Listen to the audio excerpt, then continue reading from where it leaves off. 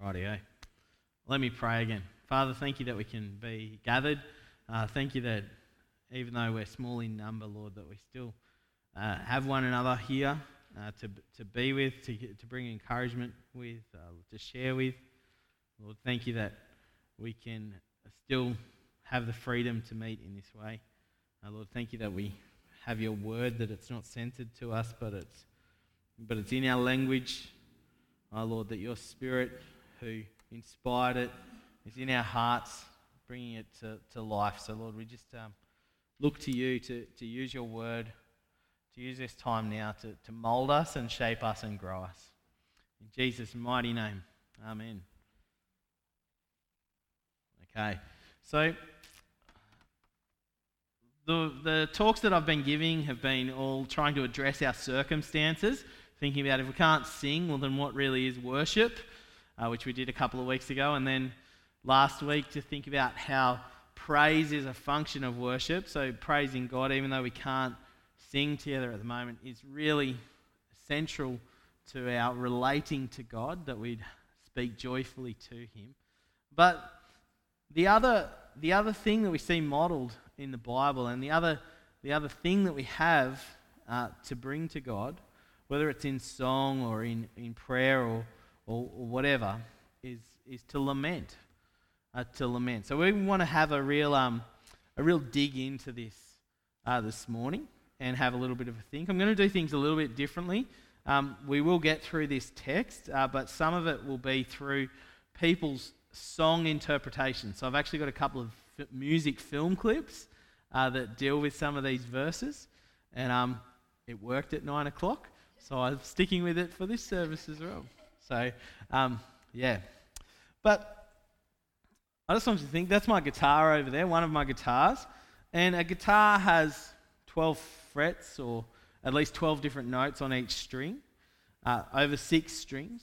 And the thing about a guitar is you can put those notes together in a variety of ways. You can play a melody, you can play a chord, you can play that with a real major sounding tonality. You can use a major key. You can play something on there that evokes something that's really uplifting or full of energy and excitement. That's the way that I like to play. A bit like, what's that band called? I've drawn a blank. U2, I do love U2. But no, Mumford and Sons. Does anyone know them? Yeah, that kind of high energy Irish. That's, if I could perfect a guitar style, that's where I'd be going. Sometimes the guitar particularly is great at expressing the blues, playing those blue notes, that kind of bittersweet, halfway between major, halfway between minor, those kind of notes that you don't want to hang on for too long, but they kind of evoke another feeling. Or some things you can create on a guitar are just far darker, a real minor key, heavy sounds, all of those kind of things. And the thing about that one instrument is that it can provide something that is heavy or light, uplifting or pretty dark. It can express a variety of moods, whether it's played fast or slow. But all of them, in their own way, have a beauty about them. All of them display what that instrument is capable of. Now, most instruments are like that. Music is uniquely like that. Probably except in the case when your kid comes home with a recorder, or where, the kid across the road's learning the violin or something like that. Mostly, it's used as a thing that reflects beauty. I want to just bounce off that into a little bit of an analogy for our life as believers. I think that as believers, we're given such a secure relationship with our Lord that we've got a freedom that overcomes this world to express all kinds of different things. And we've talked about how that will often be to boldly sing his praise. But I think we're given another way to worship God. And that is to lament, to cry out. Cry out not with joy, but cry out with fear, with expressions of our pain or expressions of our fears or expressions even of our doubts. Do you know that it's at least 1/3, maybe as much as 45%, so somewhere in between that, of the Psalms in the book of Psalms are cries of lament. That's at least 1 in 3. That's quite a significant portion. Passionate cries of sorrow or of sadness. Just think to that picture that Jesus gives us, that our Christian life is like a life built on the rock. You know, there was the two builders, one built on the sand, one built on the rock. And Jesus says, build your life on my words, on my teaching. You'll be like this house set on the stone. But then he says that as the storms come and the waves crash, the house will stand still. As Jesus tells that parable, he's not denying the fact that in this life, storms will come, that waves will crash on you. Now, the awesome thing about what he's saying is that I'm giving you a firm foundation in this life, one that will endure to eternity. But it's very clear that as believers, we still face a world of unbelief. We face a world that in its ways are hostile to God. They suffer the curse, God's curse, that has come on sin. And brokenness is evident because of sin. You don't have to scratch far into a person's life or even into your own life to find that. See, sometimes on the path to our joyful praise, we have to walk a road of hardship. In Psalm 77, it gives us a model, really, of what it is to lament. So there's times when we will struggle to bring praise to God. And that's not because God is not good, not because he ceases to be good, but because darkness does close in on us. Or maybe it's as we experience loss. But really, there is a prayer and a song for every season and for every emotion we experience. So this Psalm 77, it has no context given. It's written by Asaph, and that's all that we know. We don't know a whole heap about what he went through or what he was going through, but he was a real person who had a real relationship with God. And in this psalm, he expresses the troubles of his heart. One of the beautiful things about the Psalms is they're written in such a way that they can become our songs, that they can become our prayers as we need them in our relating to God. So, for the first 10 verses, we're going to listen to this musical interpretation of it. When I thought I'll give a go doing it this way, I got onto Apple Music and onto YouTube and looked up all the songs that had been written to Psalm 77. My goodness, there is a diverse range. There was some very traditional sounding hymns. There was some pretty awful country music done to it. And I just picked the styles of music that I like best. No, that's not exactly right. I picked these two, the first one now and the other one for the second half of the psalm, just because, I don't know, there's something hit a chord with me on how this songwriter has interpreted these words. So, he doesn't stick word for word or line for line with the verses. So I encourage you to have that in front of you, and you can kind of marry it up with what he's singing, and then I'll get up and I'll say a few things about it.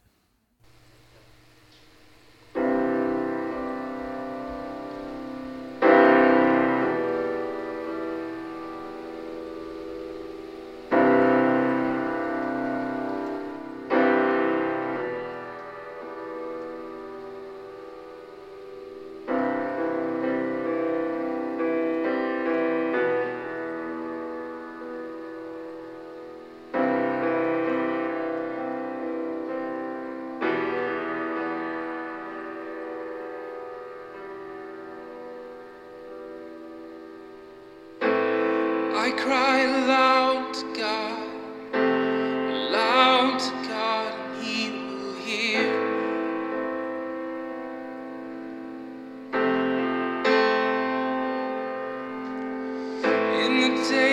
troubled soul, I reach out to seek you, Lord,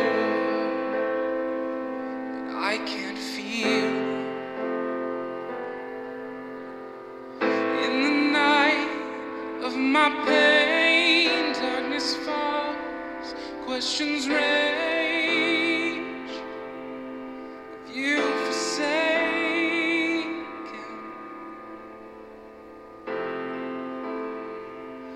God, have you left me?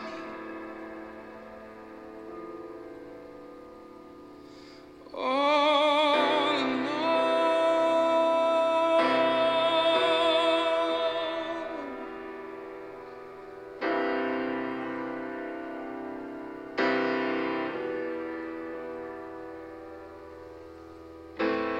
You keep my eyes from sleep, so troubled cannot speak a word.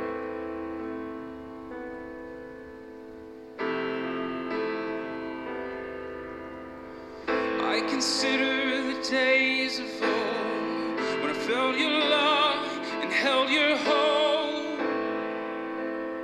Where have they gone?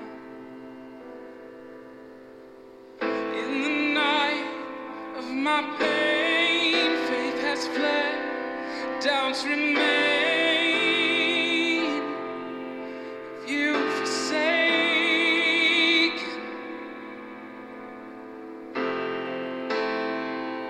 Oh God, have you left me? All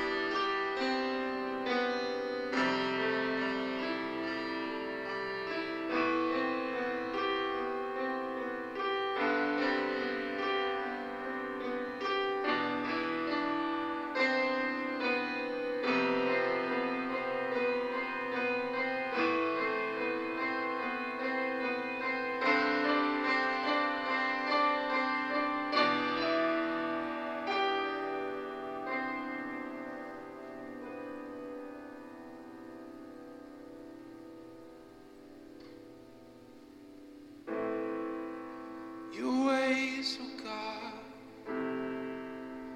your ways, oh God, are holy,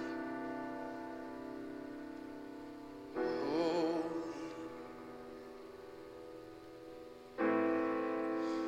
Your ways, oh God, your ways, oh God, are holy. You are holy.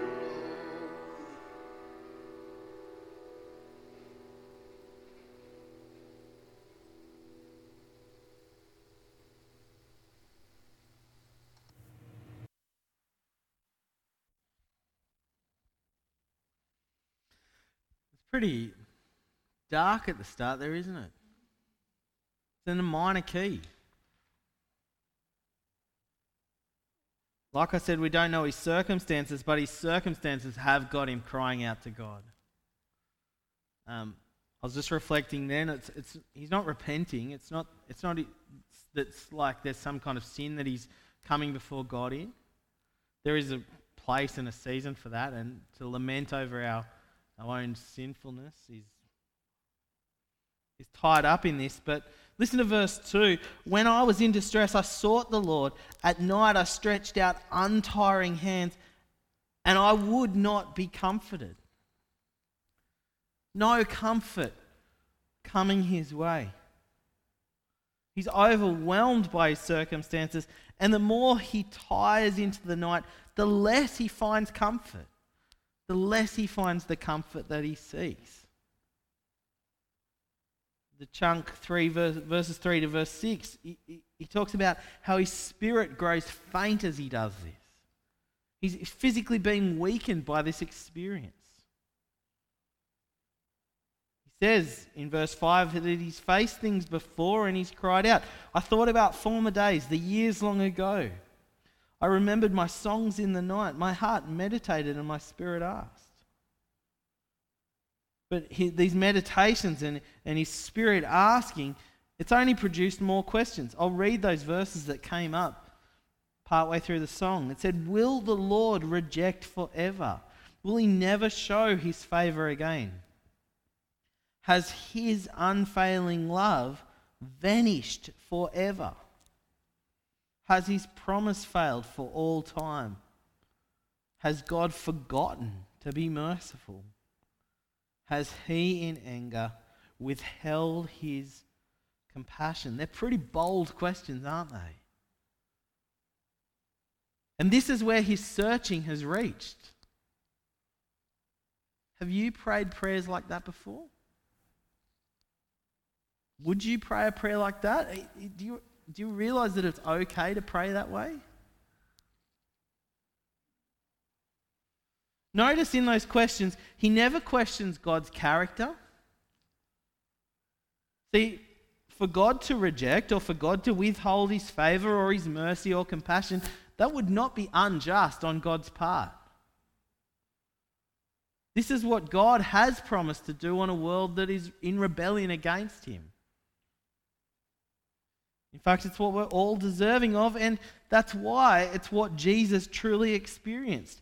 See, the psalmist here muses that this is what God could be up to in his circumstances, but when Jesus cried out, my God, why have you forsaken me?" it was because God had forsaken him. In judgment for sin on the cross, that's exactly what happened. He was left there to hang. And yet the psalmist knows that what God might be justified to do, he has promised to withhold doing. He really is full of mercy and compassion. What might be unclear to a psalmist before Jesus is plainly clear to us as Christians. Because we know that Jesus suffered so that we don't have to. We don't have to suffer God's rejection or withholding his mercy, because we know that it's been extended to us. He's adopted us as his children. He's lavished on us his fatherly love. And in fact, it's in God's nature to do that as well. The cross is incredible in that God's justice and mercy meet perfectly.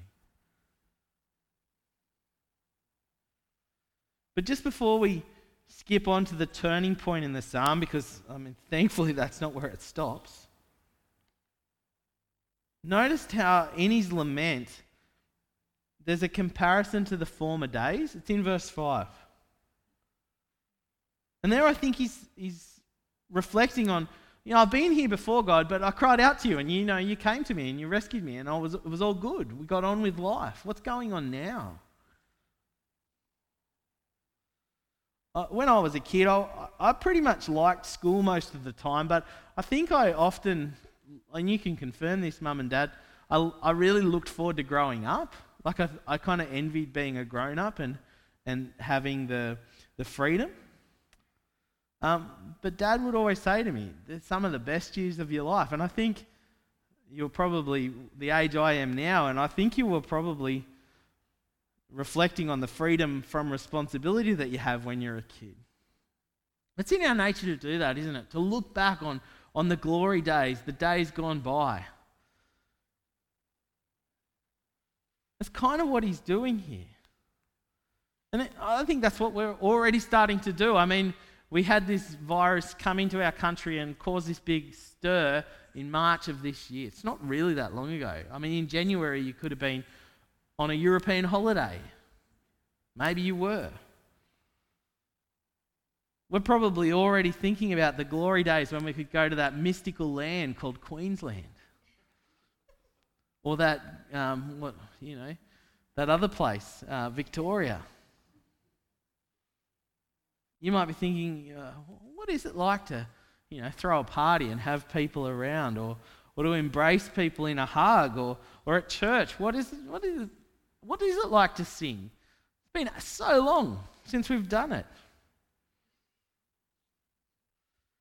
I don't want to trivialize what it is to suffer, but lament isn't just about suffering.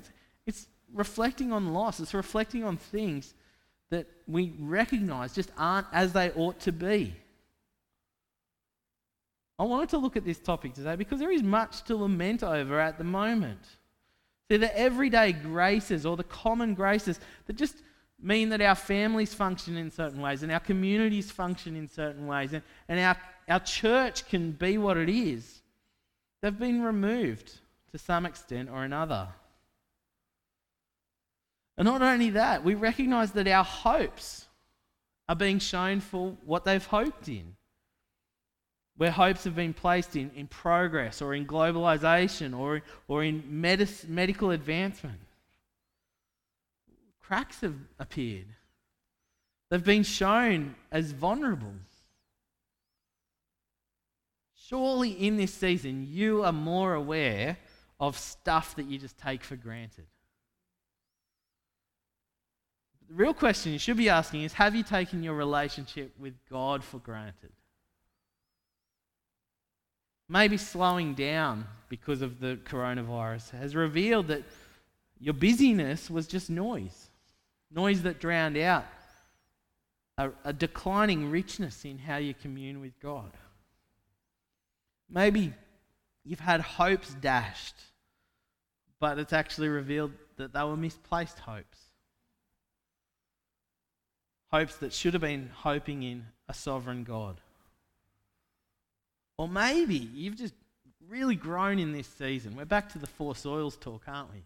Maybe you've really grown in this season and you just are really aware of just how sovereign God is, but that is shining a light on seasons past in your life when you just despaired, when you could have hoped.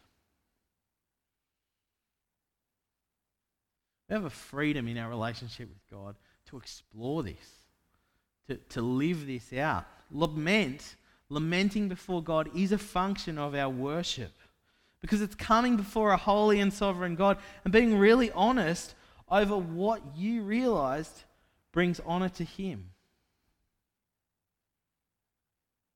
So we shouldn't fear it. See, lament is not coming to God despairing. When you despair, you don't go to anyone. You're just caught in your despair, in your sense of hopelessness. But lament is crying out with pain and trouble and realization that all is not right with the world to a God who sees that plainly and keeps it in His control. Because we possess hope that there is a good God who sets things right in this world. That God is robust. He can handle our lament, and in fact He invites it. The fatherly love He shows us delights for us to come to Him. And whether that's with joyful praise or with a heart that's breaking for the things that breaks His own heart. We've got that freedom. This second take on this psalm picks up on verse 10. And I know that guy, he switched to the major key and he took it there, but these guys do it a little bit differently. And I think when we look at where the psalmist goes in this, we'll see that when we get dark in our thinking and in our heart before God, we're coming to a path that leads us back to the light. So listen to this second song.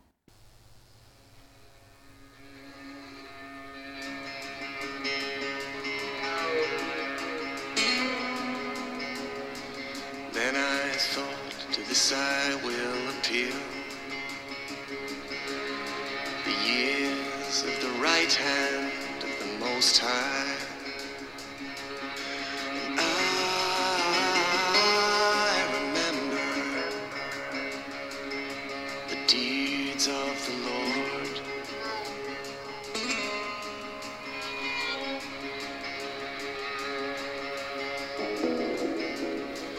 Then I thought, to this I will appeal. The years of the right hand of the Most High. I remember the deeds of the Lord.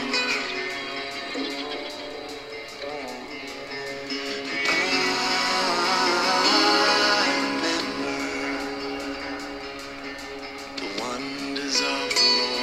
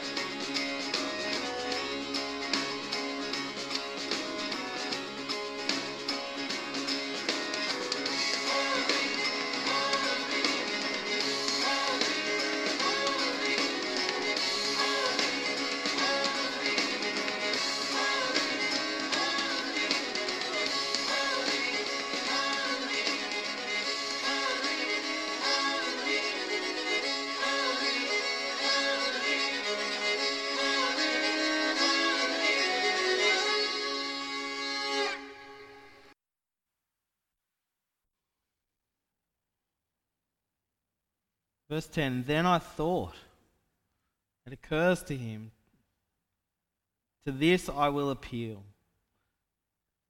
He starts with an appeal. God, you've stretched out your hand before. You have acted before. And even though I can't sense it right now, I know that you have. You've acted in ways that bring deliverance. You've done the miraculous.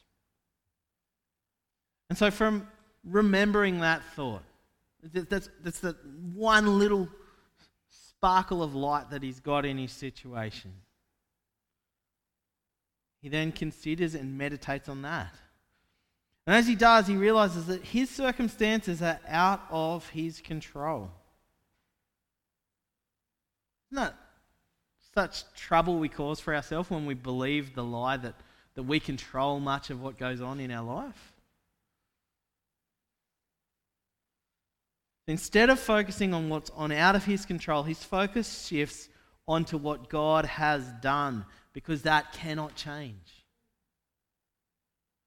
And so thirdly, the inevitable happens for him. As his focus shifts, so does his hope. No longer is he hoping that he's going to find this instant relief to his trouble. But as he focuses on what he can hope in, he's no longer plagued by questions. There's no more growing faint. There's no more absence of comfort, because remembering that act brings him comfort. Verses 16 to 20 is what he tells us what he focuses on. Read them with me. The waters saw you, God. The waters saw you and writhed. The very depths were convulsed. The clouds poured down water. The heavens resounded with thunder. Your arrows flashed back and forth. Your thunder was heard in the whirlwind. Your lightning lit up the world. The earth trembled and quaked. What's he talking about? Listen to verse 19. Your path led through the sea, your way through the mighty waters. Though your footprints were not seen, you led your people like a flock by the hand of Moses and Aaron. He looks back on the Exodus. He looks back on God rescuing his people. Was he there? It doesn't matter. Because just in that one revealed act of God, he can see that there is reason to hope.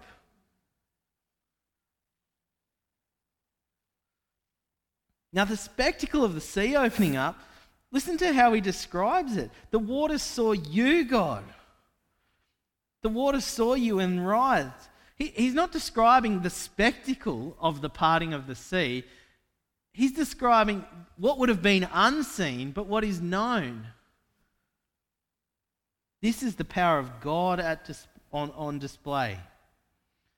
He doesn't paint us a beautiful picture of the miraculous scene. He paints us a picture of the Almighty God, the God that does this sort of stuff. See, in verse 5, he's looking back on his circumstances and his previous experiences.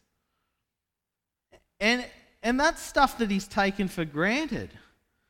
And all that's done for him is produced more questions. But his looking back shifts from looking back on his circumstances to now looking back on what God has done. And bang, there's hope. Just like that. You know, I think people are rightly saying that because of 2020, everything's going on this year, the world will change forever. That's probably true. It'll be different to a different extent in different parts of the world, but just life as we know it. But I tell you what, whether it's what's going on globally or some tragedy in your own life or what's going to take place from here to the rest of this year, or whenever it occurs in your life, whenever you go through dark times, I tell you what, there is going to be nothing that can happen that will put Jesus back in the ground. He's risen. There's nothing that can happen that will mean that our sin hasn't been dealt with as that judgment was placed by God on Jesus in our place. See, our lament is warranted before God because we have hope. We would be missing something to come before God absolutely despairing. And some psalms are far darker than this one. And it might look like despair. But this psalm is incredible. He says he finds comfort just in that knowledge. I mean, our Christian life is far richer when it's brought to life as we know that His very Spirit is living with us and guiding us. But even when it's, maybe it's that faith as small as a mustard seed or that one little glint of hope. in lamenting, that's what we can hold on to. See, we have hope, and even if we feel hopeless, and even if we're not experiencing warm, fuzzy comfort in our heart, do what the psalmist does and look back on what God has done. There's enough comfort in that alone that even when darkness surrounds you, you have a path back to the loving embrace of our God. We've partly been based in Hebrews over the last few weeks, and there's a really succinct part of that I'm going to pray for us as we close this off. It's Hebrews chapter 4, 14 to 16, if you want to look that reference up later, but this is what it says. Let's pray together. Lord, we know that in Jesus we have a great high priest who ascended into heaven, Jesus, your Son, who sits at your side. So Lord, please, in all of life's ups and downs, let us hold firmly to the faith in him that we profess. And Lord, in him we know that we don't have a great high priest who's unable to empathize with our weaknesses, but one who has been tempted in every way, just as we are. Lord, but he did not sin. And so we approach your throne of grace, with confidence, knowing that we will receive your mercy and we will find every grace to help us in our times of need. Amen.